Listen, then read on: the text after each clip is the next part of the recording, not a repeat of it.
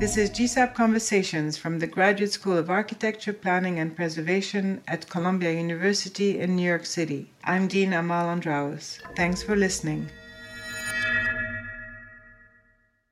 Today I'm speaking with Umberto Napolitano, who is currently an adjunct professor at Columbia GSAP, where he is teaching an advanced architecture studio called The Form of Density. The studio proposes the architectural project as a tool for civic and political engagement, and the students are exploring the architecture of the city, the autonomy of form, as well as narrative development. In addition to his teaching, Umberto is involved in a number of publications and film projects, as well as built work in France and across Europe, from social housing to the renovation of cultural centers, such as the Grand Palais in Paris. Hello, Umberto, and thanks for joining me today. Thank you for inviting me. I guess my first question is about the title of your studio, the form of density, which is such an interesting, title because it's really converging two aspects of architecture and urban thinking, which have, let's say, historically been kept somewhat distinct. So I wanted to kind of explore that question a little bit with you. What are you converging through these two words and concepts, but also as a result of the incredible research that you've done on Paris? Do you want to tell us a little bit about that? Sure. So as you say, the name of the studio is The Form of Density. And it comes from this exhibition, which is ongoing now, which is called Haussmann City Models. And the idea is, we all know today that we have to build dense. We have to build dense to share resources, to save territory, to stop this horizontal expansion of the cities. And the point with the density is until what point a dense system can be accepted by the users, by the citizen. And through the density, there is these two lines which are really clear. It's an objective density, how many meters square you have, how many people live there, and then it's how people feel the density. What is incredible in Paris, which inspired this research that we have made the last 2 years, is that Paris is the densest city in Europe and is between the 10 densest cities in the world. Paris has 20,000 persons per kilometer square, and in some districts it's 40,000, which means Shanghai, which means Mumbai. And instead, in those last example, the Chinese city, you feel the density as something negative. In Paris, no one's make the link between the form of the city and the density that form generate and the way this density is accepted. So we try to understand in a really kind of scientific way why this form is accepted. And we did it just starting to redraw, redesign, classify, exploring as, I don't know how you say it in English, an entomologist, as a scientist, like each small piece of the city, to understand in the end what makes these forms unique and to take lesson for today. And he was really enthusiastic. That gives back this book and this exhibition. And we discover a lot of things which are kind of in contrast with the practice that we are used to do today. The way we build today is totally issued by the modern culture, which has made a tabula rasa on the 19th century city. And through this kind of political act of just go back and see what we forgot or what this past can teach us, we try to make a statement and we try to make the point and try to learn the maximum from that system. And so we decide at the beginning of the semester to translate that in a studio. And the idea is to apply all the knowledge we had through this research in a concrete and specific situation. So we choose two sites, which has become one at the end, in Paris, where we can test how you can... the big lesson of all this study is that the acceptability of the density passes by imagining and designing the void. The void in the city is the place where the individuality and collectivity find their own intersection. Through the void, you can read the history of architecture when you start to compare it to the urban form. And so the idea was how we can imagine a project where the built part, instead to respond a sample question or an answer or a program, is just the tools we have to design this void in the city, which is the place of sharing, which is what we call the public, where everyone's meet, where the culture is done, where the way you live the city is expressed. And so it's kind of enthusiastic, also the result. We are close to the end of the studio, and I'm really surprised by, but then we take that and we bring it in America, and I'm kind of surprised of what is going on now. Let's see in 2 weeks. But it's interesting. Well, it's very interesting because, in a way, you're sort of bringing back or taking the conversation about the void out of the building, right, out of bigness, and bringing it back into the city. And so questions of morphology, rather than designing buildings as if they are cities, actually designing cities to produce the architecture, right? And it's in that sense it's quite unique for, of course, the U.S., where this is a fabric of objects, or fields, rather than the design through a kind of solid void or figure ground. And so, how did you find that the students are? And of course, not all the students are American, so they come with their background. So how is the void considered across the studio, for example? No, but that's clear that we highlight that point at the very beginning of the studio. We all know that the American city is the expression of plots that become buildings and become higher and higher, or anyway, it's really like an addition of object, and instead the European history teach us that whatever is your act as an architect, you are just a piece of a puzzle which is larger than you. And so in a certain way we start from the puzzle to arrive in the object, and it was this confrontation between the American and the European culture. It's also what we can live after capitalism. I mean, the entire process of what's an architect now, and how do you practice? How do you consider this kind of branding things, or make landmark icons, etc., etc.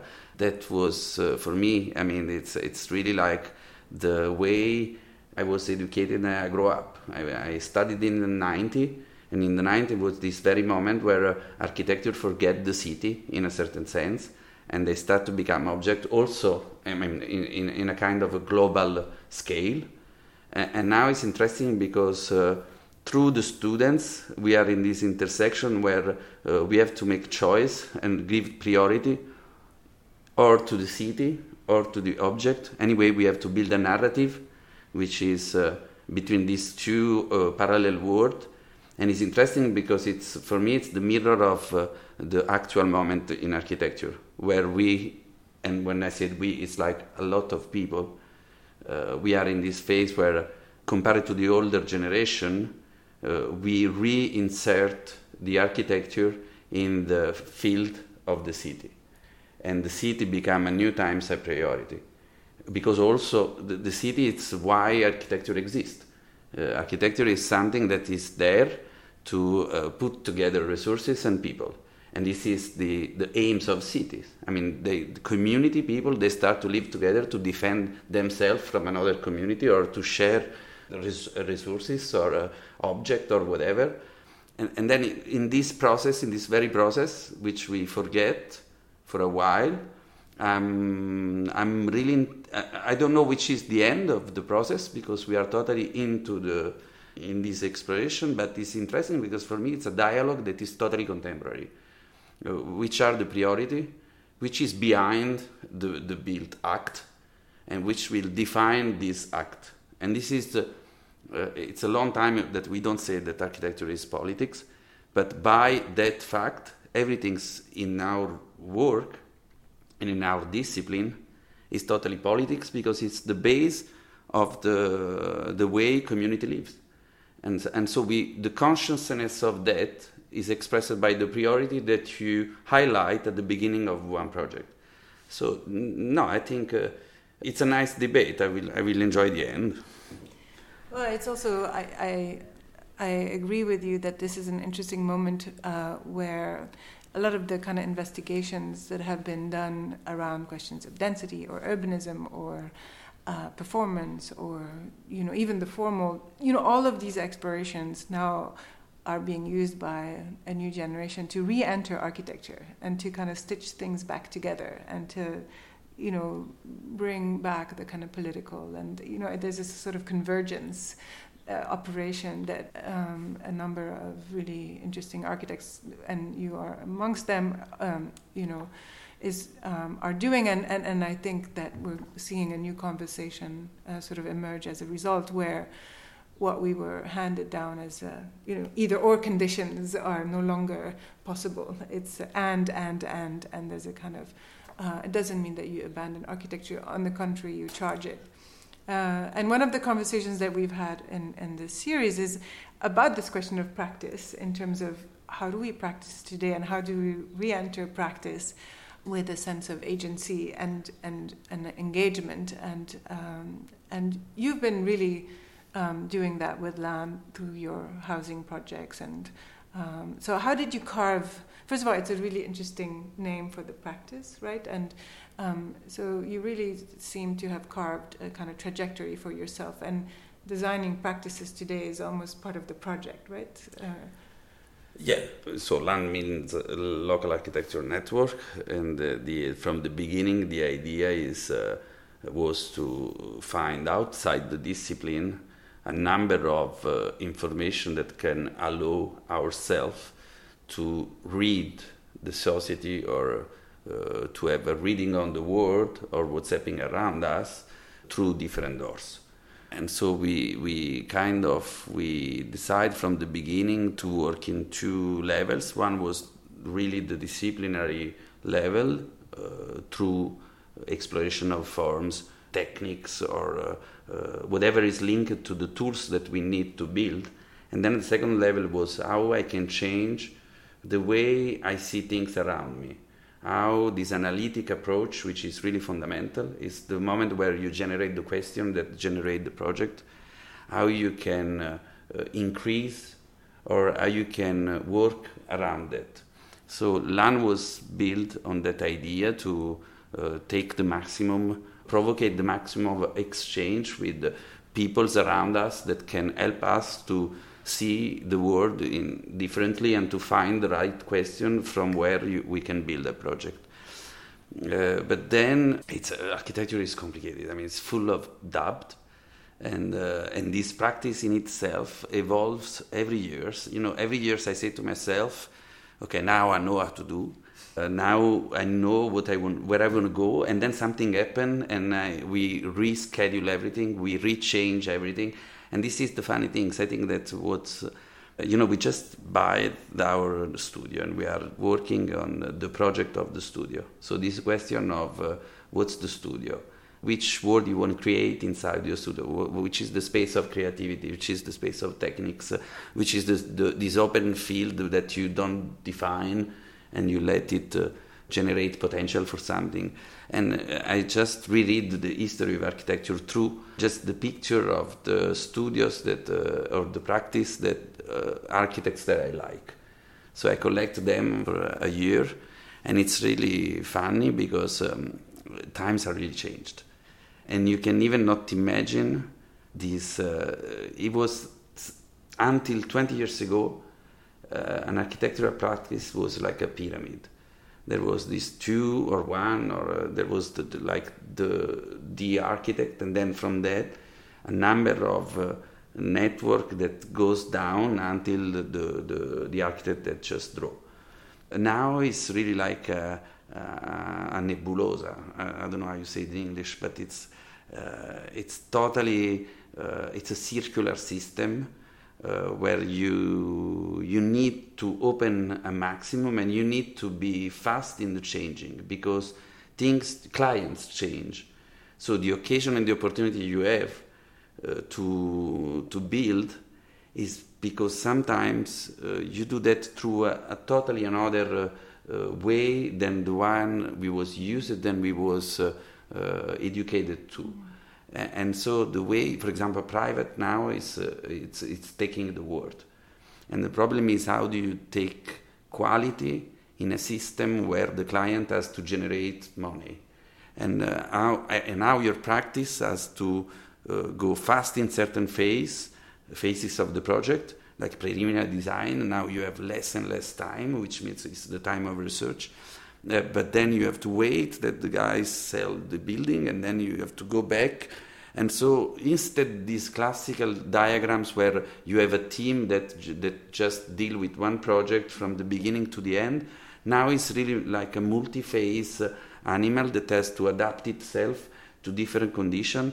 And it's interesting. It's interesting, and at the same time, I have to say that it's really tiring, because it takes a lot of energy. But it's readable too, also in the production, because this a perfect project is a project where everything goes together: the clients, the site, the architect, the team, etc., etc. And every time there is a priority of one of these lines, the forms change too. The form is an answer to a number of conditions that are around. And it's a big question. I don't have one answer for that, and I don't like to be dogmatic, because it's the very moment we live is about questioning ourselves every day. But it's really interesting, which is the practice we need. For me now, it has to be the most flexible we can, and it has to be an open system where it's in the same time horizontal, but you know exactly where you want to go, and you have to move all those lines to go in that direction. Well, it's really interesting because it's bubbling up from the students, actually, that are increasingly interested in this question of designing practices and entrepreneurship and finding alternate modes. And it used to be that alternate modes meant you weren't doing architecture, but now it's getting to architecture, but from other means. And so it's very interesting to acknowledge that. Do you think that we do enough to prepare the students to think like that and to have that level of flexibility? I mean, they're very strong in thinking conceptually, but I don't think so. I don't think it's the role of the school. To be clear, we have to teach a lot of things, but the way you practice architecture, it's related to how much you know yourself, how much you know the people around you.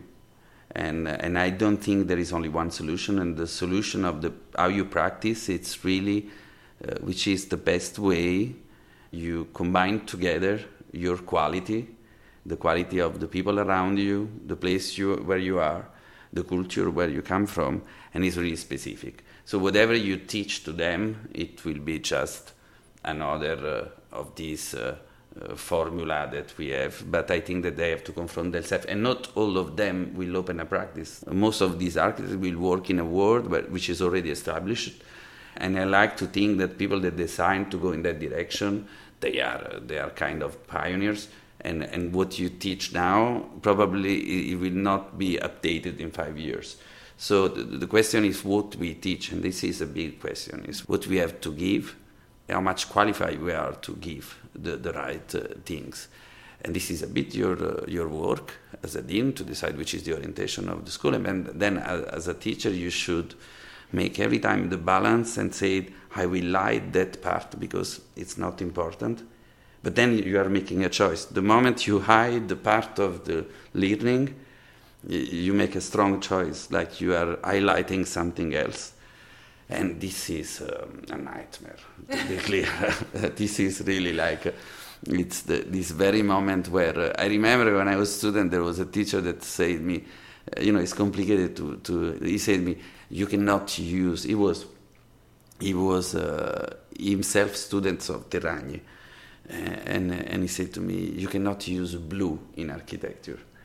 And sometimes you say things like that. You have to give to them basis or something. So you said words, and then I realized on myself that I have never made a blue building, just because every time I'm confronted to that, this dogma come like a stupid things in my head, and so it's really dangerous. And what we have tried to do, it's just to, first of all, give to them the passion, which is the base of everything in architecture. Second, you need the curiosity. The curiosity to, as an archaeologist, you have to excavate around you things, and you have to discover.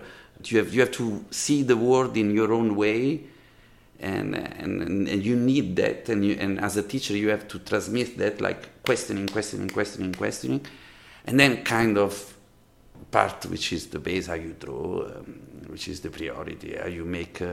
The question of beauty is really.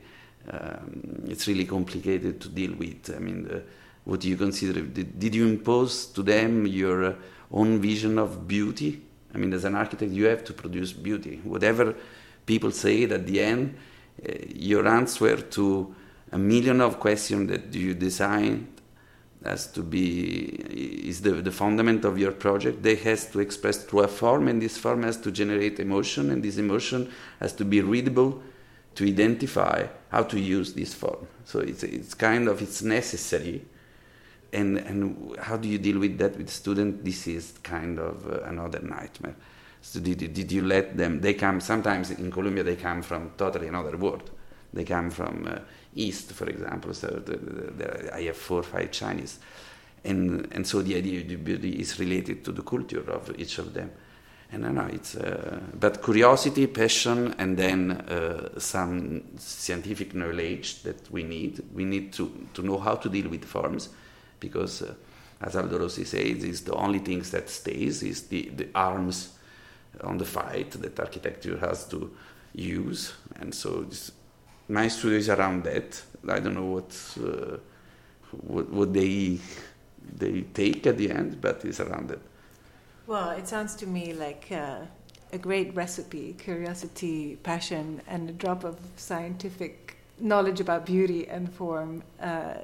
So thank you so much, Umberto. I'm looking forward to seeing the work of the studio, and good luck with all the great work. Thanks. Thank you. You can find more information about the school on our website at arc.columbia.edu.